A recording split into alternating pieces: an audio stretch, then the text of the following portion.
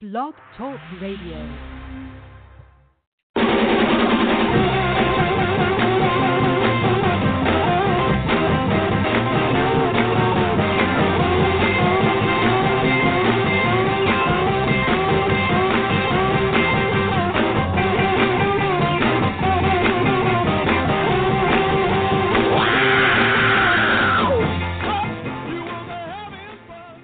Everybody, Recruiting Animal here. I'm just wondering if you can hear me because at the last minute, my phone decided it wasn't going to work, and I'm calling in on my space mic, and I don't have my headset on. I can't find my headset. I didn't think I was going to use it, and I just put it aside somewhere.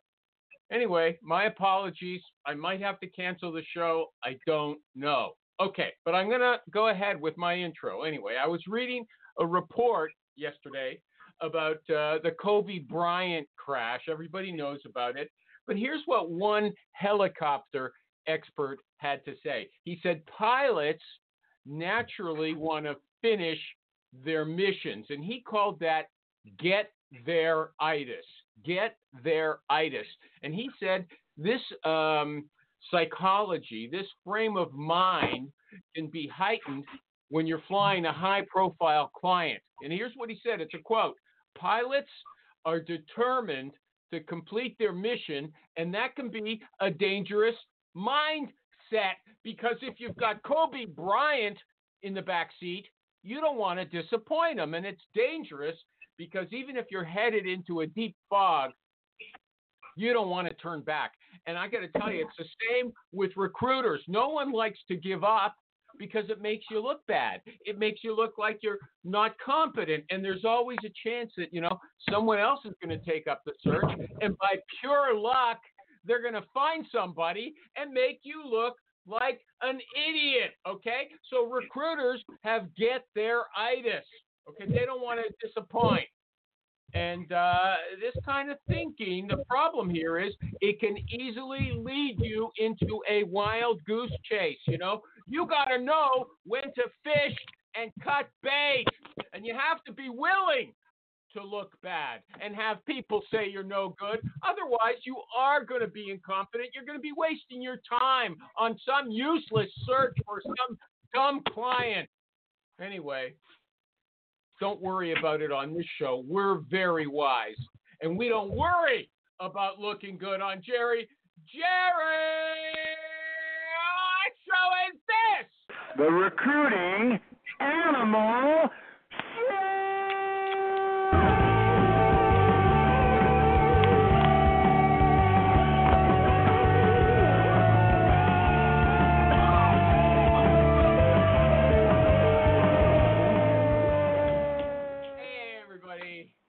Thank you, Jerry.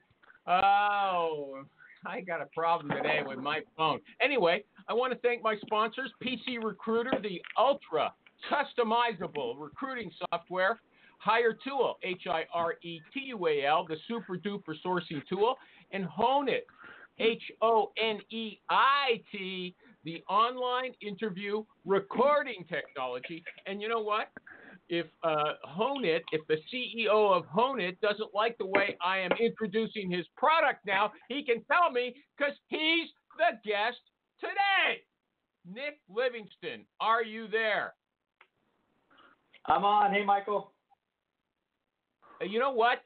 This is the Recruiting Animal Show, and if you can't even get my name right at the beginning, you're in big trouble.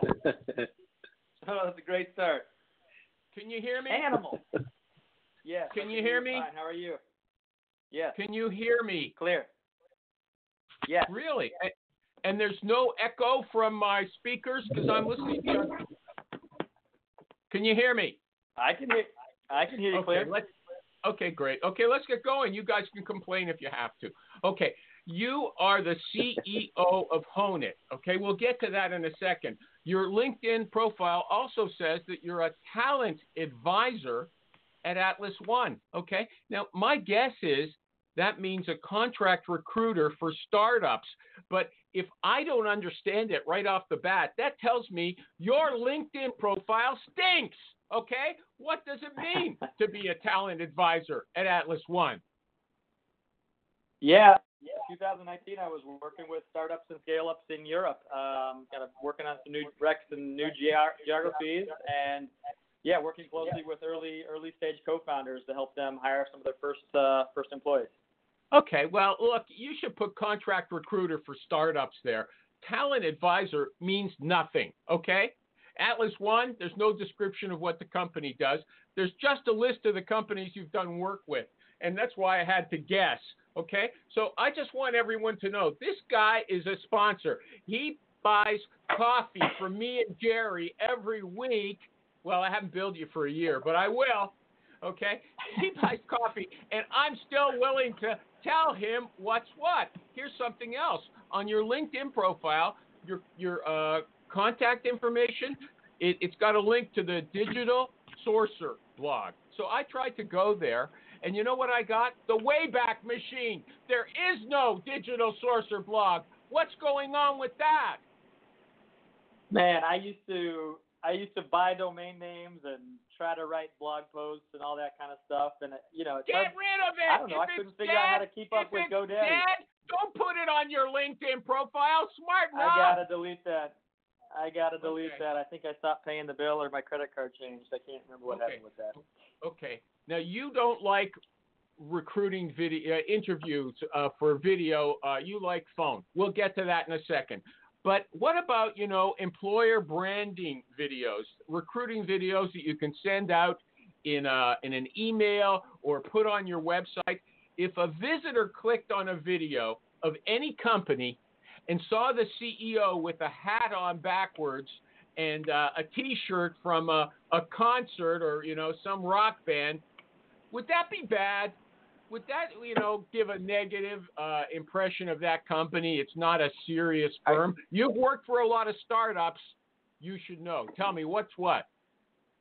It sounds like you might be looking at my profile pic, but no, I think obviously branding has been a big part of recruitment for a while, right? Everybody figured out we needed a career video on our career site, a peek behind the scenes. It used to be foosball tables, whatever. But I think the idea was that's usually where it stops, right? We'd have a single career video on an employer career site, but we couldn't go any deeper. Why? Because it's hard to create content. Micro-employment branding is You know what? expensive. You're not answering the question. You're not answering the question. I read an article just before I read an article this morning. It said no kind of company should have a boss, the CEO, with some dumb backwards hat that's too immature. No company. Do you agree with that or not?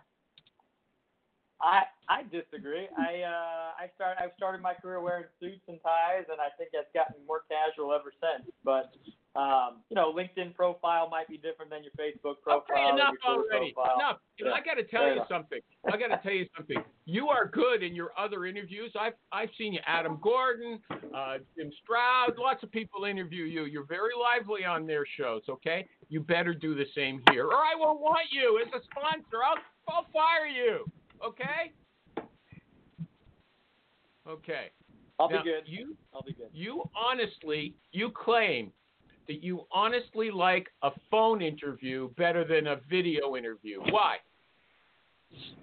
I do. I tried all the video tools, right? Tried to force video into my workflow, but kept coming back to the telephone because it's convenient, it's easy, there's nothing to download or install, and candidates can take a phone call from anywhere, right? But as a recruiter, I still felt, our telephones obviously have evolved over the last 20 years. We've got supercomputers in our pocket, but the phone interview had not evolved, right? We're still manually scheduling calls, scribbling notes, typing write-ups. That seems pretty archaic in 2020. Okay, so you're doing your ad now, eh? You're doing your ad now without warning me. You're doing your ad? Is that right? Now's not the time for the ad. I just wanted to know about the video. You think a regular phone interview is better than video, whereas the person can carry the video around on their phone. They can go outside for a smoke and have a video interview with you on their phone at the same time. It's convenient. What's wrong with it? Video interviews overcomplicate things, especially the first conversation with a recruiter, right? That doesn't need to be video.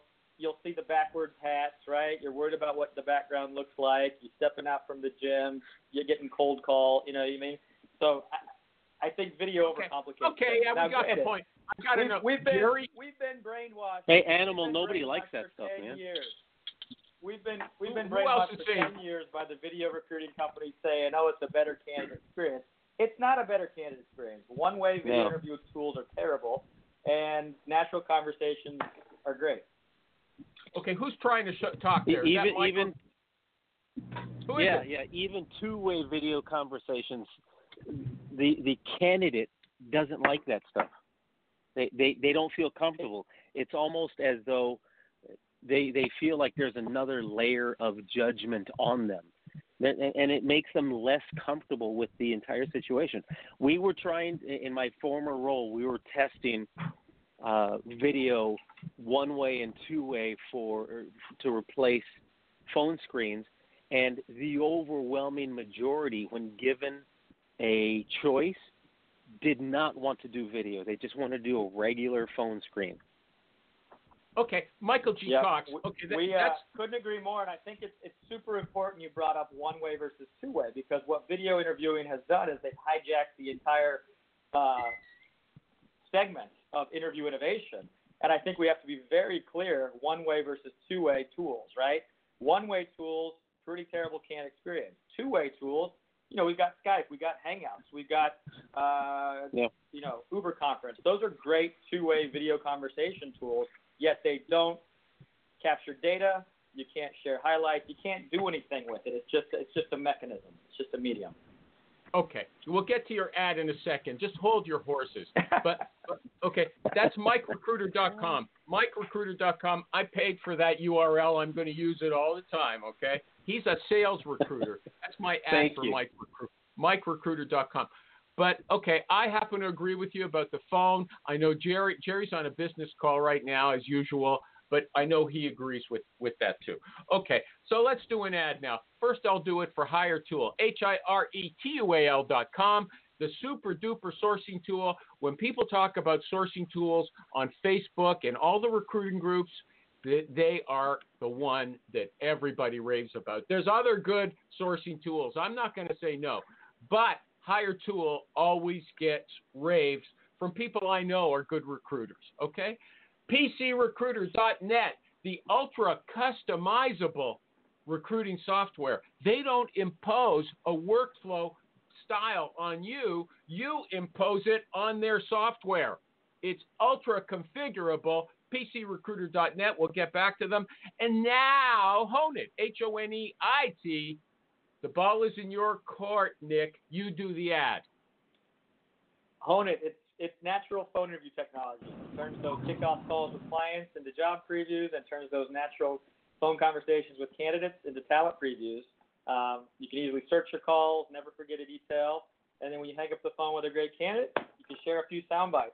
Okay, you know what? I do it. You know what? You did a good ad on Jim Stroud, but you didn't do a good ad here. Honeit records the phone interview, and it creates little clips so you can send the best parts, the most important parts, to the hiring manager, right? It turns everything into a transcript that's searchable.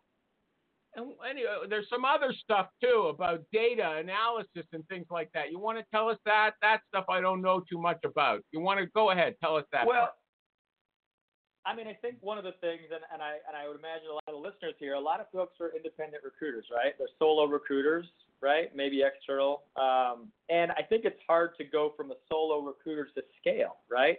How many of you would love to be able to hire another recruiter to train them, get them up and running, feel like they are as good at what they do as you are, right? And that's a difficult thing to do, and I think that's due to some kind of this fundamental misinterpretation and miscommunication in our industry, right? So one of the things you're losing me. You're losing me. Get to the point. If you could hire a junior recruiter, give them an interview guide to say, hey, this is how you screen a .NET developer versus a Java developer versus a digital marketing manager, and they could conduct a great technical phone screen, right? And you would have visibility to that conversation. You can hear the highlights and collaboratively assess that candidate from a single phone call. Okay, you're not doing any. Let's move on. You're not doing justice to your product. animal, what does it usually take? In my experience and on the staffing side of things, we Okay, have here's what you. Okay, look, hold on. Don't make me mute you. Okay, just say, look, it's a great training tool. It's a great training tool for junior recruiters. They can listen to your interviews. Okay, that's enough. Next question. You think if I just said it's a great training tool, that would articulate what I was trying to say? Yeah. You wouldn't get Jerry hanging up on you because he would hang up on someone who talked like that. Okay, if he was actually on the phone. Okay. Here, listen to this. Nick, are you with me? With you. Still here? Okay. Still Nearly. here. Okay, I want to know. The PwC, PricewaterhouseCoopers, did a survey of 10,000 people.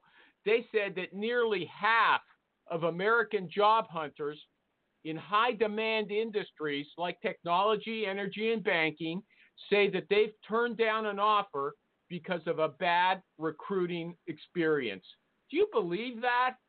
That they didn't like the way they experienced the hiring process, and that's why they turned down the job as opposed to the job itself and what went with it?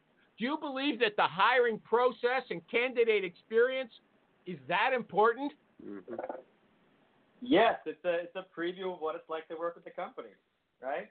If it's a slow, inefficient process full of repetition and people who don't know what they're talking about, that's what you're going to get for colleagues, right? Anybody else? Anybody else online want to get in on that? Absolutely. Anybody else? Is that all you're saying, yes. Mike? You just agree? Yes, in fact, look, I missed out on a placement because the recruiter for the client up in Chicago didn't get back to, first missed a phone screen, then was like half an hour late to a 45-minute call, and then put the guy on ice for a few weeks, and then we never heard back from her. So the guy, excellent candidate, liked the position, said, I don't have time to mess around with this, and just bowed out. He wasn't interested in moving forward. How come you didn't have better control of your client? How come you didn't have better control of your client? What did you do wrong? No, hey, valid question. The fact is that the HR person would accept the meeting request for each of these phone screens, and then didn't show up, and then showed up late, and then said, it's the holidays, so we're just going to postpone this for the next few weeks and revisit this in January. At which point the client said, the candidate said, forget it. These guys aren't serious. You should have told them, no way, okay? I'm finished with you. You should have fired that client. That's what I say. Yeah. Next question. We're not working with them anymore, but. Okay. Hold on a second. Hold on. Mike, you stay on for a sec. What you were talking about delaying, the PwC said if the hiring process takes over a month, it's a deal killer. Do you agree, yes or no? Yes, absolutely. In Nick, sales and in recruiting. Nick, do you agree? Yeah, I was going to say, it's similar to sales. I was going to say it's not dissimilar to sales. If you have a bad sales rep and that treats you with disrespect or isn't a good, doesn't make the connection or whatnot, that's going to impact the sale, just like a recruiter pitching a job, trying to make a connection with the candidate. I think, recruiters are on the front lines, right? And I think not to pitch, but are your recruiters good on the phone? Are they good at pitching your clients? Are they good at pitching the opportunity? Are they good at building rapport? Hey, you're not answering the question. Don't know. You're not answering the question. Stay with me, Nick. Stay with me, okay? I asked you if the hiring process takes over a month, is it a deal killer? You said yes. I don't know what else you were talking about, but here's another question for you from PwC. I advertised this show. I said, come and see us, give a hard time to our one of our sponsors, okay? So you're not gonna back down on that, okay? And also, I have to shout. I don't have a phone. I'm not talking into the phone. I'm shouting into the room, the air, because I've got a problem today. Okay. Do you believe, Nick, that there's too much ghosting? They said 61% of the respondents, of the 10,000 people they talked to, 61% were ghosted. they had an experience with recruiters who stopped contacting them or responding after the interview. So it was an active candidate. 61%. Do you believe that, Nick? I was going to say that seems reasonable if it's just overall candidates who weren't qualified, applied to a bunch of jobs they weren't in, and then obviously they don't get callbacks or email or whatever. But if it's after interview, that seems like a really high stat. So you don't believe it? You don't believe it? I don't believe it. Do you believe it? I mean, think about what we put, some of these companies have put candidates through in terms of one-way video interviews. It's an extended application. You ask for 2 hours of a candidate's time, and then you're not going to call everybody back or let them know why they didn't get the job. So I think those one-way tools have actually done more of a disservice around RecruiterAl.com. RecruiterAl.com. Go ahead. I have a question. I have a follow-up question. Was this last PwC question assuming that all of their interviews took less than a month? Because Big Four is highly competitive, and if PwC is saying, well, our stuff is longer than a month, oh, by the way, we're losing 60% to ghosting, well, that's one of the reasons they're losing it. Can PwC respond to that? No, they didn't say that if this is their own experience. They're talking about the United States across the board. Okay, not just the. I don't think that they'd admit that they were ghosting 60% of the candidates. No way. It's okay when they say other people. But listen to this. Listen to this. I don't know if people like these statistics. I find them unbelievable. The American Staffing Association found that inappropriate interview questions were the number one deal breaker for candidates. Nick, do you believe that recruiters in 2019, this is from last year, just a few weeks ago, so many recruiters are asking inappropriate questions? Really, today? Nick? I think, I don't know. I find it hard to believe that people are still asking about religion or something like that, protected classes on the phone screen. But you don't know. And I think that's the big problem with corporate TA and external recruiting firms is that there's no visibility to these conversations. So you can't protect yourself. You don't know if you have a rogue recruiter, and you have no visibility what questions are being asked. Okay, so that's a plug for that's a plug for Hone It if you didn't get it. HONEIT.com. It records your interviews. So if someone accuses your recruiter of saying something wrong, you've got a transcript there. You can read it or you can listen to it. Okay, HONEIT.com. Okay, I've never heard of it used for that reason. It's more the opposite. Animal, it's more the opposite.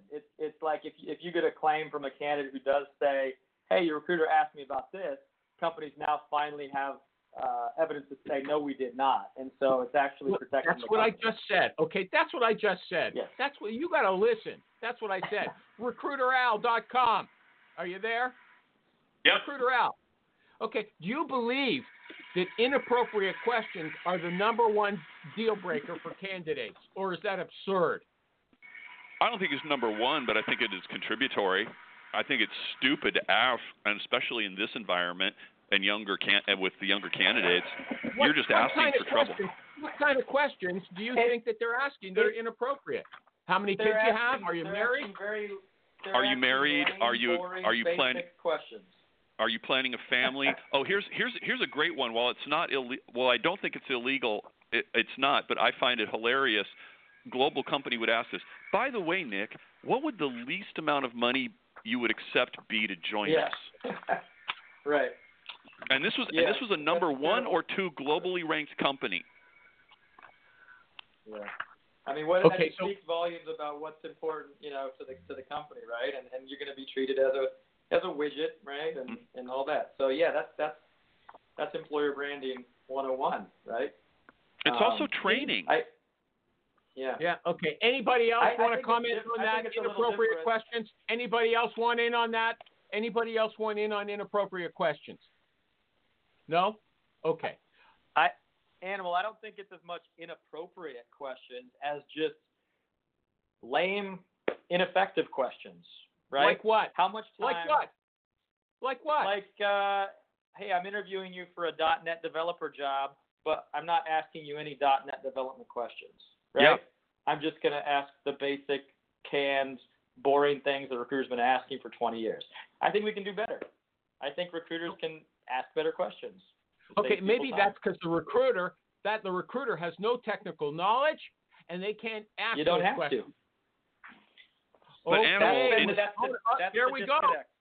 That's yeah, but the recruiter, if you're using honeit.com, the recruiter just has to read the question, record the answer, turn it into a clip, and pass that on to the hiring manager or anybody on the hiring committee, and they can judge the substance of the answer. But, Nick, the problem there, the weakness with that model is, although it's good, is that there's no follow-up. If this guy doesn't know anything and the recruiter's just reading a technical question, can't ask any follow-up or for any details that the candidate doesn't spit out himself, right? Of course you could ask follow-ups. Every good recruiter asks why. And we're talking about bad recruiters. We're talking about – hold on. You're talking about why are you recruiters. talking about bad recruiters when this show is for the 5 to 10% of good recruiters? Okay, let me right. move on. Hold on. I got to mention the other sponsors, HireTool, HireTual.com, the super duper sourcing tool. Again, if you see a discussion of sourcing tools on Facebook, on any of the recruiter groups, HireTool is something that every famous recruiter raves about. And PCRecruiter.net, it's the most customizable, flexible recruiting software around. If you're a recruiter, it doesn't matter what kind of recruiting you do, PC Recruiter loves you. Okay, let me see. Let me ask them. I don't know. Okay, here's the thing. You know, Nick, all these articles about job hunting and stuff, they say that 75% of people who leave jobs do so because of their manager. You've read that. You've seen that as well, I'm sure, okay?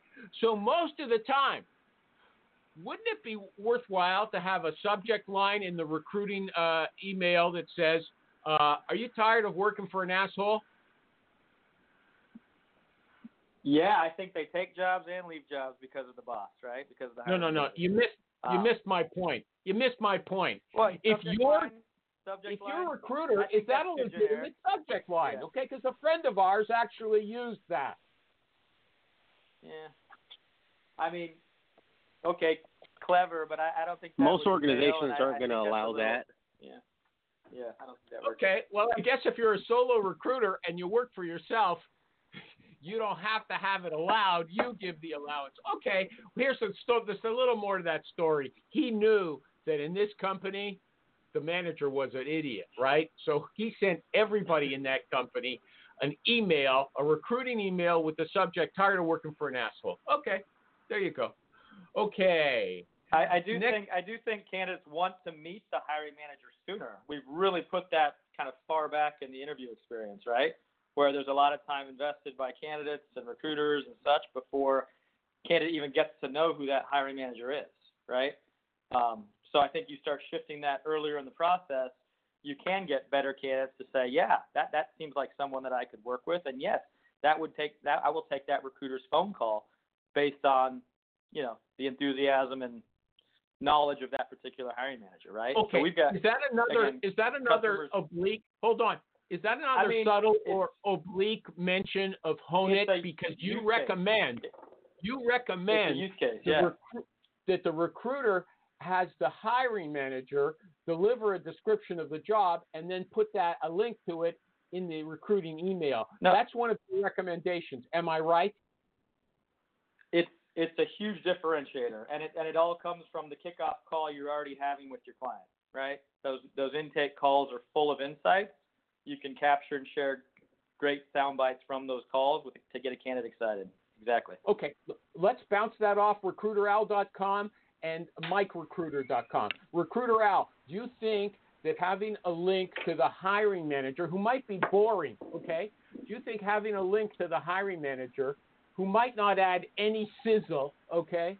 That might be. Is that a good asset in a recruiting email? listening to the hiring manager, recruiteral.com? Oh, yeah. I mean, give it a try and see if it works. Why not? Yeah. Okay, well that's not a huge endorsement. What about Mike? But animal, it's a huge. It depends. If I got a good hiring manager, and if I'm using Hone It, or something like it, and I want to shoot a video or do audio, yeah, I'll do it. And if the guy's boring, I can amp him up a little bit. Or why use that hiring manager? Why don't you use a different one, or use the hiring manager's boss if he's more dynamic? What the heck? Give it a shot. Okay. Yeah. MikeRecruiter.com. Do you ever talk to sales managers and then, would you like to be able to talk to sales managers, record their stuff, send a link out to candidates who don't know you and don't know the company? So I did this when I was on the corporate side. I did a oh my gosh, it's this screen capture video thing. I can't remember the name of it right now. But then you record yourself. I'm sorry, what was that? Loom, thank you. So I did a Loom video, and on the screen we had the job description, very boring stuff. But in front of the camera was myself and the regional vice president of sales for the organization, and we would basically just start talking about the opportunity. It was like a 3-minute video, and then I could just take that video and send it to people through LinkedIn. It got a really positive response, even from those that weren't interested or weren't able to move forward. How do you know it got a positive response? They would say so. Hey, cool video. I'm not looking right now, but maybe we could schedule a call and discuss. And even the ones that were saying no were very positive on it. I and do there that were now. Very few people that did not respond at all. Yeah. Okay. Mike, Recruiter do you typically have a kickoff call? I mean, see, I think that's the challenge, though, because what you described is like this extra step, getting two people in front of a camera. It requires like this coordination, right? But I would say for most recs that you work on, do you have a kickoff call with your client to learn about the role and kind of get to know the job? Absolutely, yeah, definitely. So in every exactly, situation. That seems. Now, have you ever thought about those natural conversations as content? Right? I think that's the shift, right? When you ask a hiring manager, hey, what's exciting about this role? Hey, hiring manager, why would somebody want to do that job here? Hey, hiring manager, what kind of problems is this person solving? Any of those questions usually come with great answers that usually only a recruiter gets to hear. And we're just saying, hey, you hear something great? It doesn't have to be privy to just the account manager recruiter who was on that call. You can share those insights downstream with other recruiters or sourcers so they can get excited about a rec and hear it from the source. Or you can even pass a little bit further and say, hey, candidate, instead of reading the job description, listen to this hiring manager talk about it. And again, not the entire call, just 2 sound bites. Okay. Yeah. So we beat that to death already, okay? I got an audience here. Okay? Yeah, they got the message. Well, okay. When you work at home, Nick, do you still live in Costa Rica, or are you living in San Francisco now? Costa Rica. You work. Oh, and I'm supposed to. Hold on. You work around the world from Costa Rica. Is that true? I made the time difference isn't that bad. Yeah, it's actually Central Time Zone. It's really convenient and close to the, easy to zip back to the States. But yeah, I had placements last year in Austria, Paris, Berlin, Finland, working with different clients. Okay, so a recruiter can really work anywhere in the world. Is that true? Sure. I think it's one of the best jobs to be remote or virtual. It's a great, flexible situation. I mean, Nick, what city are you in? You need to build. I'm in a little surf town called Tamarindo on the west side. Oh yeah, beautiful. I've been there. Okay. Look, don't you guys start speaking Spanish on this show, okay? It is an English language show. It's just not that diverse. Okay? We speak French here in Canada, not Spanish. Okay, but Nick, let me move on from that, okay? There's a few people on my Facebook group that said in order to feel very professional and focused when they're working from their homes, they dress up just like they would if they were going to an office downtown. Do you dress That's ridiculous. up? Okay, MikeRecruiter.com. It's over to you now. You take that. Grab the ball. We'll go to Nick after. Go ahead. Okay. I don't see the point, and I don't dress up to go to work in the spare room, or as others have put it, the kitchen table, because it's going to make me more successful or make me more set my mindset or anything like that. That's ridiculous in my mind, my personal opinion. Okay. I'm wearing sweatpants and a T-shirt right now myself. Nick, what are you wearing? I don't wear pants. Okay. I don't want to hear that. I mean, when we've got shorts, it's all shorts. A big demo. When I've got a big demo, and if it's a video demo, and you're talking to a conference room full of people, I'd most definitely wear a button-up shirt and make sure what's behind me looks professional, right?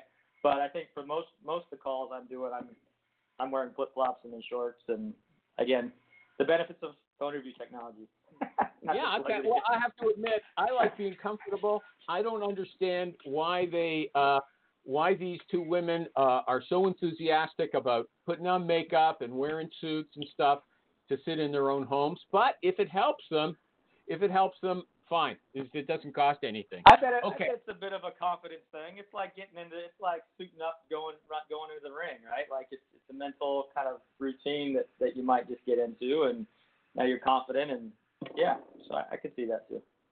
Okay, I just want to mention the other sponsors. I'm doing this new thing with the ads. It's just little quickies. PCRecruiter.net. Martin Snyder, the CEO, calls it the Swiss Army knife of recruiting software. Joe Mullings told us, who uses PC Recruiter, he told us that Swiss Army knife is a dated, metaphor. People won't get it. It means it's very versatile. Okay, it's customizable. That's what it means. And HireTool, HireTual.com. Go to HireTool.com. Check it out for free. Use their free Chrome extension. It'll give you contact information, personal and professional. And again, everybody raves about it. Everybody.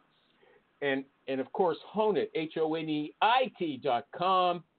The CEO is on the line. Hey, anybody on the line? There's not just Mike Recruiter and Recruiter Al. Okay.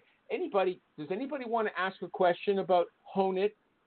Well, we got the guy here. About negatives. If you think I'll ask you a negative. I got a question. Okay, go ahead. Who's got a question? Mike. Mike Recruiter. So your name now. Hey, I spent $25 on you. Okay, your name is MikeRecruiter.com. You better not forget it. Go ahead. Okay. Sorry, MikeRecruiter.com here. I'm curious, Nick. Most of these phone screens are like 30 minutes, 15 minutes, 45 minutes, and they're not really presenting in a soundbite type mentality. So if I was going to, let's say, cut some of this, paste it into an email, send it over to my client, and share that as Animal calls it, the sizzle. Do you recommend then going back and saying, hey, look, great answer, but I'm going to ask you that question again. I'm going to record this and send this to my client. Can you pep it up, as Recruiter, as Animal says, and so you can get that proper soundbite? Is that the way that works? I mean, in most cases, you don't need to, right? The recruiter isn't looking at a interview guide in front of them with the key 4 to 5 questions. And when you say, hey, tell me about a time where you did this, you're going to get a natural 30-second answer, and you just clip it on the fly, right? And then it's there for you to share later. You can easily add highlights or edit highlights later. And I'm sure, some external recruiters might say, hey, let me ask you that. Let's try that again. A little coaching opportunity, right? Most people, even when I was on the corporate side, most people don't realize that your normal conversation level on a phone screen, or, for example, on this call right now, your normal conversation it comes across as flat. So you have to, step it up because you have no visual cues when you're just having a phone conversation to explain yourself as well. You lose something. Well, but I think if you talk about the submittal flow, if you're just typing notes and sharing a paragraph to try to articulate why someone's worth someone else's time, that falls very flat. And so if you can say, you know, we're seeing companies go from 30-minute phone screens to 15-minute phone screens because it's not about the 22 questions you ask, it's about the right 4 questions you ask, right? And then similarly, we're seeing companies remove the need for hiring manager phone interviews, right? You're going from one recruiter phone screen to on-site interviews. I mean, think how much time that saves. It's crazy. Okay. Okay, I got a question. And I've posed you before, but I'll see what you do. See, the thing is, you just pair it with MikeRecruiter.com. You just knock them aside. You say, well, I don't agree with you about that. That's fine. You can do the same thing with me. Okay? If I say to the candidate, I'm recording everything you say, she's going to get nervous. She might say something wrong. And other, recruiters might be nervous about that too, with, like you said, inappropriate questions. If they say something off the cuff that, somebody else takes the wrong way, they might not mean anything bad, but they have incriminated themselves. Just like you said, they are searchable now. What do you think about that, Nick? It's a business call. We've been recording business calls for 15, 20 years. Whenever you call your bank, customer support, I mean, those are all business conversations. And I think, this is another business conversation. Okay, well, we just said that 50% or something of, or the American Staffing Association said that tons of jobs are turned down because of inappropriate questions. Recruiters are doing something wrong, and I don't think they want to be taped doing that. Okay, maybe I'm wrong about it. Okay, I think that's obviously an issue. It's an issue. I mean, if you look at, and Mike, you know this, in the sales organizations today, they're recording all of their reps' phone conversations to figure out why one rep is selling 10x. You're right. Sitting next you to got them, me right? there. So you got me there. Conversation intelligence is a thing in sales, right? Where you can level up the entire sales force by saying, Billy closed a whale in 2 calls. Well, how did he do that? Well, let's rewind the tape. like. Imagine being able to rewind the tape with hiring conversations and interviews to say, we hired Jill. She's a rock star after 6 months. What did she say? Let's look for more people that answer questions like Jill did. Or if Jill looked great on paper, you hired her and she leaves the company in 3 months. What went wrong? What did we miss? The ability to rewind the tape and say, oh, wow, Jill told us 3 times she wanted to be an investment banker, and nobody kind of caught that. And sure enough, she left for an investment bank. So, I mean, this whole idea that we can hire someone after 4 hours of interview conversations and have no data to show for it just boggles my mind in 2020, right? Okay. So the idea of interview data, using it to make better decisions, that's what every other function does, right? And I think we're time for recruiting to start thinking about interview conversations as interview content. Okay. What about candidate and client debriefing? What about candidate and client debriefing? Should those be recorded as well? We have external recruiters who do their debrief calls through Honeit. Yep, and there's full of great insight and, again, conversation intelligence contained in those conversations. So, again, those are assets. And I think what recruitment firms, RPO companies, staffing agencies are realizing is that you're hiring recruiters to talk to candidates, yet those conversations are assets and they're on scribbled notes on pads of paper in your employees' backpacks. When a recruiter leaves your organization, those conversations go with them. RecruiterAl.com. Recruiter Nick, Al, you want to say something? I just want to ask Nick a question. I mean, I kind of understand your platform a little bit, but in your experience, do you think it's better suited for, say, big recruiting efforts like for, say, call it lower end positions like call centers and entry level and 3 to 5 year? Because once you start getting up into the higher levels, I mean, a lot of the stuff I'm looking for is, conversational. I do ask the pointed questions, of course, but then I want to dig deeper. And I'm just thinking that recruiters wouldn't want to use it. I could see that being an issue because 2 recruiters, both somewhat successful, have 2 very different styles, and all of a sudden now one's getting chided for it. and you can't quite figure out. They're trying to. I'm just curious. Have you found out that call center and mass is better used for this? I don't know. No, I think it's completely the opposite. I think it's those one-way tools where if you post a job and you get 200 people that are qualified, you're probably not going to talk to 200, and maybe that's where these one-way tools can come in to filter a little bit. We're on the other side of the spectrum, right? And I do executive search, so I'm placing VPs of product or CTOs with my clients, right? So I'm having very high-level conversations with candidates, and but yeah. How do you scale that? How do you train a junior recruiter to know what questions to ask a VP of engineering, right? And to come across as conversational, right? Okay, hold on a second. Let me take up something that Alan said. Okay, two different recruiters are going to talk to two different ways. I mean, can we really take what one person says as a model for everybody? I think it's a bit more about what the candidate says than what the recruiter says, right? You know, both we're excited about what questions should recruiters be asking and what makes a good versus great answer to specific questions, right? It's, you know, that question could be asked a few different ways. Hey, tell me about a time when, or what is your experience with this? I mean, you could say the same question in several different ways. It's more about that candidate's answer. And that's what matters, right? That's what you can pass along. No, I don't understand what you're saying. You said that you could use this as a training tool. Take all these, thousands of conversations and learn something from them rather than leave them scribbled notes on somebody's, desk pad. Now, what can I learn from what you're doing? When I got into staffing in New York, I sat next to my boss. And my boss heard every single conversation I had over the telephone, right? So they knew if in 2 months I was ready for prime time or ready to work on a bigger rec or ready to talk on the phone with certain types of candidates, right? With more spread out workforces, you're not sitting next to the recruiters you work with, right? And so having the ability. I'm asking a different question. I'm ready to move on. Hey, look, okay. But we don't like lectures here. We don't like lectures here on this show. Now, But here's the thing. Here's where I think, and I'm not. My perception, Nick.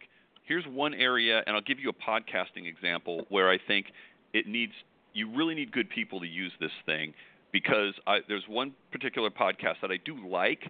He does HR tech, and I like it. But the funny thing is he's so focused on HR tech. If you're the guest, he's talking to you, and what I want out of it is he's talking about the tech, and then all of a sudden, I'm like, okay, the next thing he says, ask him the next question, because you're right there. And then he moves on to the next topic. He does it all the time, and it drives me crazy. And I could see this being the listener of my interview going, it's just, I don't know, I could see where there's some holes in it where, the person could call up, but I don't know. It's just. And Al, you're endorsing what Nick is saying. These are all great. Alan's endorsing what Nick is saying. It's a great. He's saying it's a good training tool. You listen to it, and you're listening to the recruiter, and she's missing the questions. She's moving on too fast. Well, no. But what I'm saying is that's part of it. But what I'm saying is I'm giving. If I were to use this, I'm sending it to a hiring manager. But every hiring manager has their own experiences and where they really dig in. And also, a lot of hiring managers don't understand what good recruiters do, and I could see it also causing a lot of friction. Was, why didn't you ask about this? Why would I ask about that? Why didn't you ask about this? You know what? I want to know more about that. I want to know about this. And all of a sudden now, it could, with the wrong people, it could make the candidate frustrated, because if I got to call this guy back 2-3 times, he's thinking, what kind of wing-ding organization is this where they, I don't know. But I think that can be handled with proper implementation and rolling that out. Okay. Even if it wasn't recorded, the hiring manager would come back to you with the same stuff, wouldn't he?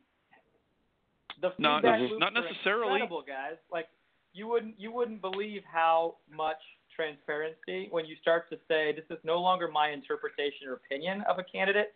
Listen to this. The hiring manager goes, oh my gosh, that is a great answer. You're right. Yeah. Like the horse's feedback mouth loops effect are now real. It's not like it's he said, she said forever. For 30 years it's been he said, she said, and we wonder why hiring managers and recruiters don't get along. Because it's he said, she said. If you take a step back and you say, hey, hiring manager, on the intake call, what are the 4 technical questions you would like our team, our recruiting organization, to ask candidates for your specific role? And the hiring manager will go, oh my gosh, let me think about that. Can you ask technical questions? And they're like, of course we can. So you can now create these interview guides, custom interview guides specific to a rec, ask the very same questions that a hiring manager typically asks themselves 3 steps later. The recruiter now does it on the front end. So when you share a soundbite, the recruiter can't ask for any follow-up. I told you already, the recruiter who doesn't know any technical stuff can't do a good job. That doesn't matter.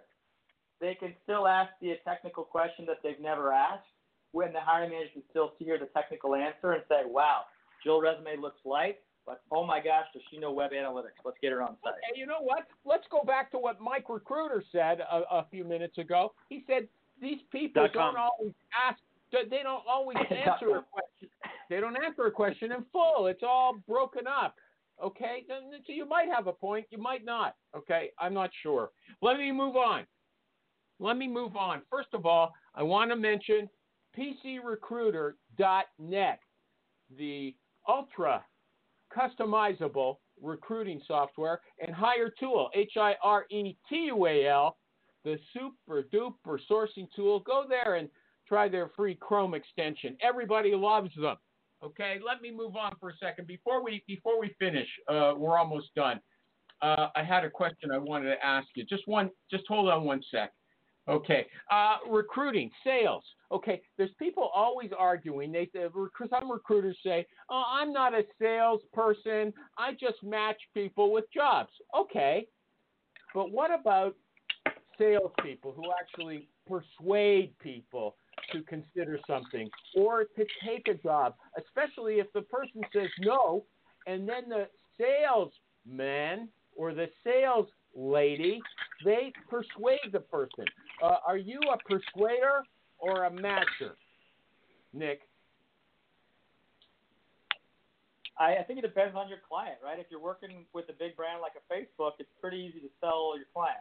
If you're working with a client, JBC Electronics, that nobody knows of, you're probably going to have to explain what's exciting about the role, what problem they're solving, why it's an interesting place to work, right?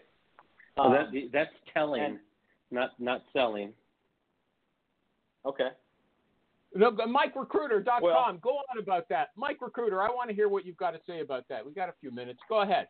What's the difference between telling and selling? Yeah, the big difference is if you're just sharing about the opportunity and what's great about it, that's on the telling side of this debate. And then if you're having to push or convince, then you're starting to get more towards the selling part of what recruiters may do. Hold on. Mike. Okay. Mike, how is convincing different from telling? Aren't you just telling the person more stuff in order to hope that it convinces him or her? No, because it's like I had a call this morning, and the position was good for the candidate. He just wasn't terribly interested in it. I said, okay, I just want to make sure you have all the details, and I'm okay with you saying no. This is the comp. This is the benefits. This is what you would be selling, and I'm going through and I'm explaining what's in it for you, and telling them about the opportunity and the organization. That's still just telling. But if I start saying, Animal, I really think you need to consider this opportunity, and I think you'd be making a mistake in not pursuing this. Now you're starting to get into convincing and selling, and that's where it starts feeling like you're pushing a bit too much. Okay, so selling is a debate. You're drawing on facts the same way, but it's in a different context. It's not just putting them out there. It's actually debating. It's debating with the other person. Okay, that's what I understand. Well, you want a conversation. I mean, one of the best things I've ever done regularly, and it started by accident, if I was calling Michael G. Cox and I'd say, Michael, here's the situation, but I'm not sure if this might be. You seem impressive, but I don't know if this is the right thing for you. And I've just put it back on him to start asking me questions and selling himself and trying to fill out what I understand of him. And that also tells me he's interested. So I stopped telling people a long time ago. Yeah, I don't believe it, Al. You sound like a salesman to me. You've got a very forceful way about the way you talk, okay? You know, an animal, if you call me in the next 10 minutes, I'll give you a great discount on a wonderful car. Okay. Nick, are there any interesting questions about recruiting that you really you have a burning desire to talk about in the next 5 minutes? Because that's all we have left. I think I'm excited about new recruiting models. Maybe we could touch on that. So one of the things that helps kind of the Atlas that client in the UK in Europe. You know, I haven't been bugging. Hold on. I know that my audio today is not the greatest, so I haven't been bugging you. But it would be nice if you talked that into a mic or close up to the phone because you keep going in and out. Sorry, I'm wearing earbuds. So just an interesting recruiting model. So one of the things that we found worked really well with Atlas is instead of charging, say, 20 to 25% for a placement up front, it's a subscription where it's based on retention. And I think this is a very interesting and appealing model to maybe more so early stage companies that don't want to drop $30K on an unproven asset, right? But if you say, hey, if the person stays with you for 20 months, we'll get that full 20% fee over 20 months. So just throwing that out there, it's gotten Atlas to work with some really amazing clients, and then Nick, that's like having a guarantee that says if the person leaves after 3 months, I'll refund 75%, okay? Or if they leave after 6 months, I'll refund 50%. And the only thing is, you say if they stay 3 months, I'll bill you 25%. If they stay 6, I'll bill you another 25%. It's like graduated payment for a certain time frame. Is that right? That sounds like a billing nightmare too. Well, yeah, but it's just a small shift. There's RPO firms and all these kind of like companies that are putting people on site. It's just a small shift. I mean, the hiring manager basically wants to say, put your money where your mouth is, recruiter, right? And I think there's a lot of things changing in this space, and so that's. I don't agree. I don't think that's a good strategy. Unless you really, really know your client, you really, really know the company, I think you're set.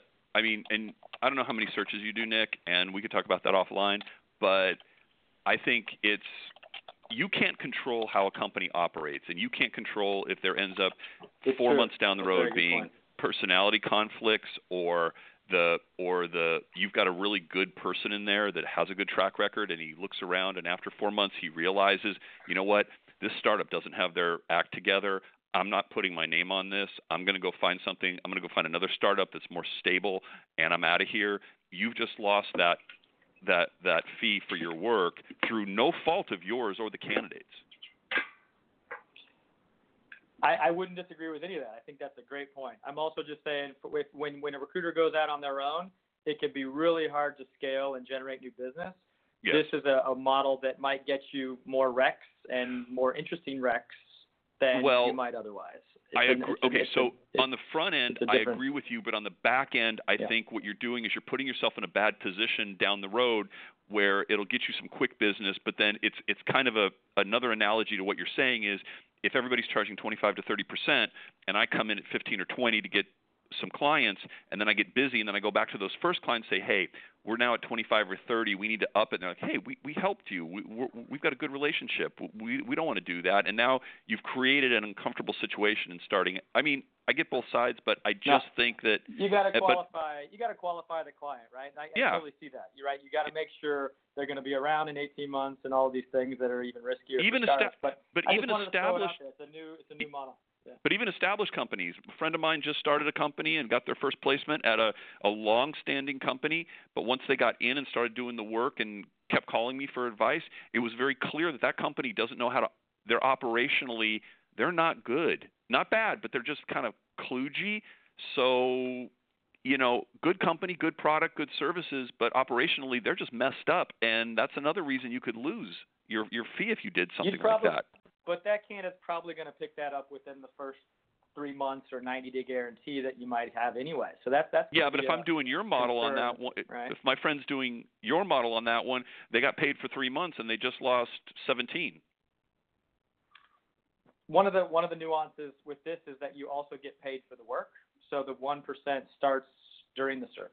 So okay. Again, a little skin in the game. Again, I don't disagree with it in the right markets. Yeah. Yeah. Yeah. Okay, in every pricing model, you can set up qualifiers for certain pricing models. Yeah. What do you mean? Okay, Mike Recruiter, you got the last word. Michael G. Cox, what were you talking? What do you mean there? I didn't catch it. What is it? What are you talking about? You can say, well, I have this contingent pricing model, and I've got this monthly for 20 months thing, but this organization, based on our initial 3 or 4 conversations, doesn't look like it's a safe bet for us to go with this longer pricing model. So we're not going to offer that. And you have that conversation. Yes, I did mention this 20-month thing, but based on these factors, and you be very specific, we can't do that with your company. Oh, that's another. You can't tell them about it and then pull away. They'll hate you. Sure you can. Well, it's an option. I mean, I think the other thing, contingent recruiters, it's like you also could put in 3 weeks on a job and then they fill it somewhere else or they close it or whatever, and then you put 3 weeks in and you're not getting paid for any of that time. This model, you'd get your 1% for the month it takes to work on it, right? And so there's a little bit of, skin in the game from the client, which is, I think, a good thing to know that it's real and that they're genuinely going to fill this job and it's a need. Yeah. Okay. You know what? A great discussion. I find it interesting. If you had a conversation with Rich Rosen about it, he would steamroll over everything you said. He'd be double what you were getting from Al. Although I kind of like it. I think that the recruiter does have some investment in retention, but like Al says, it's a crapshoot. Okay. Final mention, Hire Tool, the super duper sourcing tool. Honeit.com, the online interview recording technology with the CEO was our guest today, and PCRecruiter.net. Nick Livingston, it was great having you. Thanks very much for coming and putting up with my phone problems. Anything else, everybody? No. Thank you,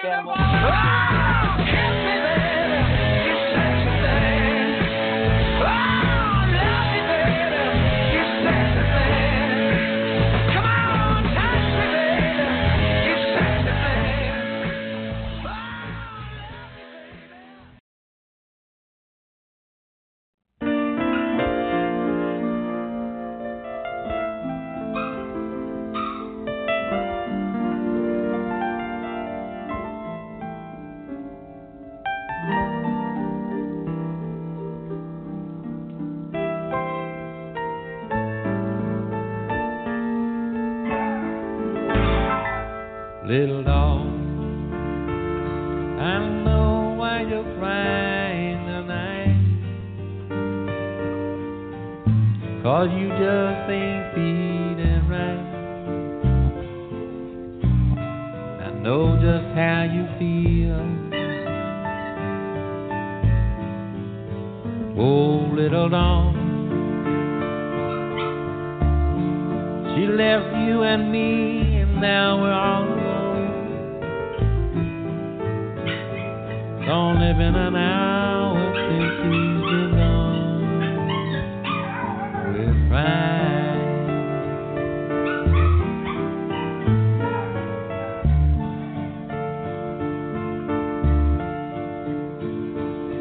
Sound like your heart might break. But how much could I take?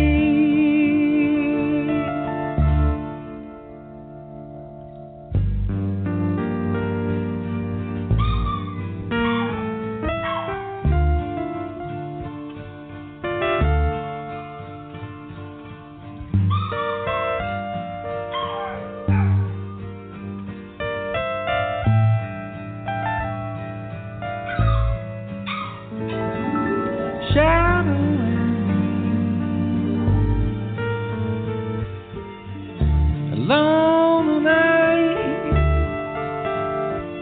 but Shadow and me, we ain't feeling right. Little dog, don't cry your eyes out, it won't do no good. Seems like nothing ever happened like it should. But Shadow and me, we're alone tonight. Shadow and me, and we're not feeling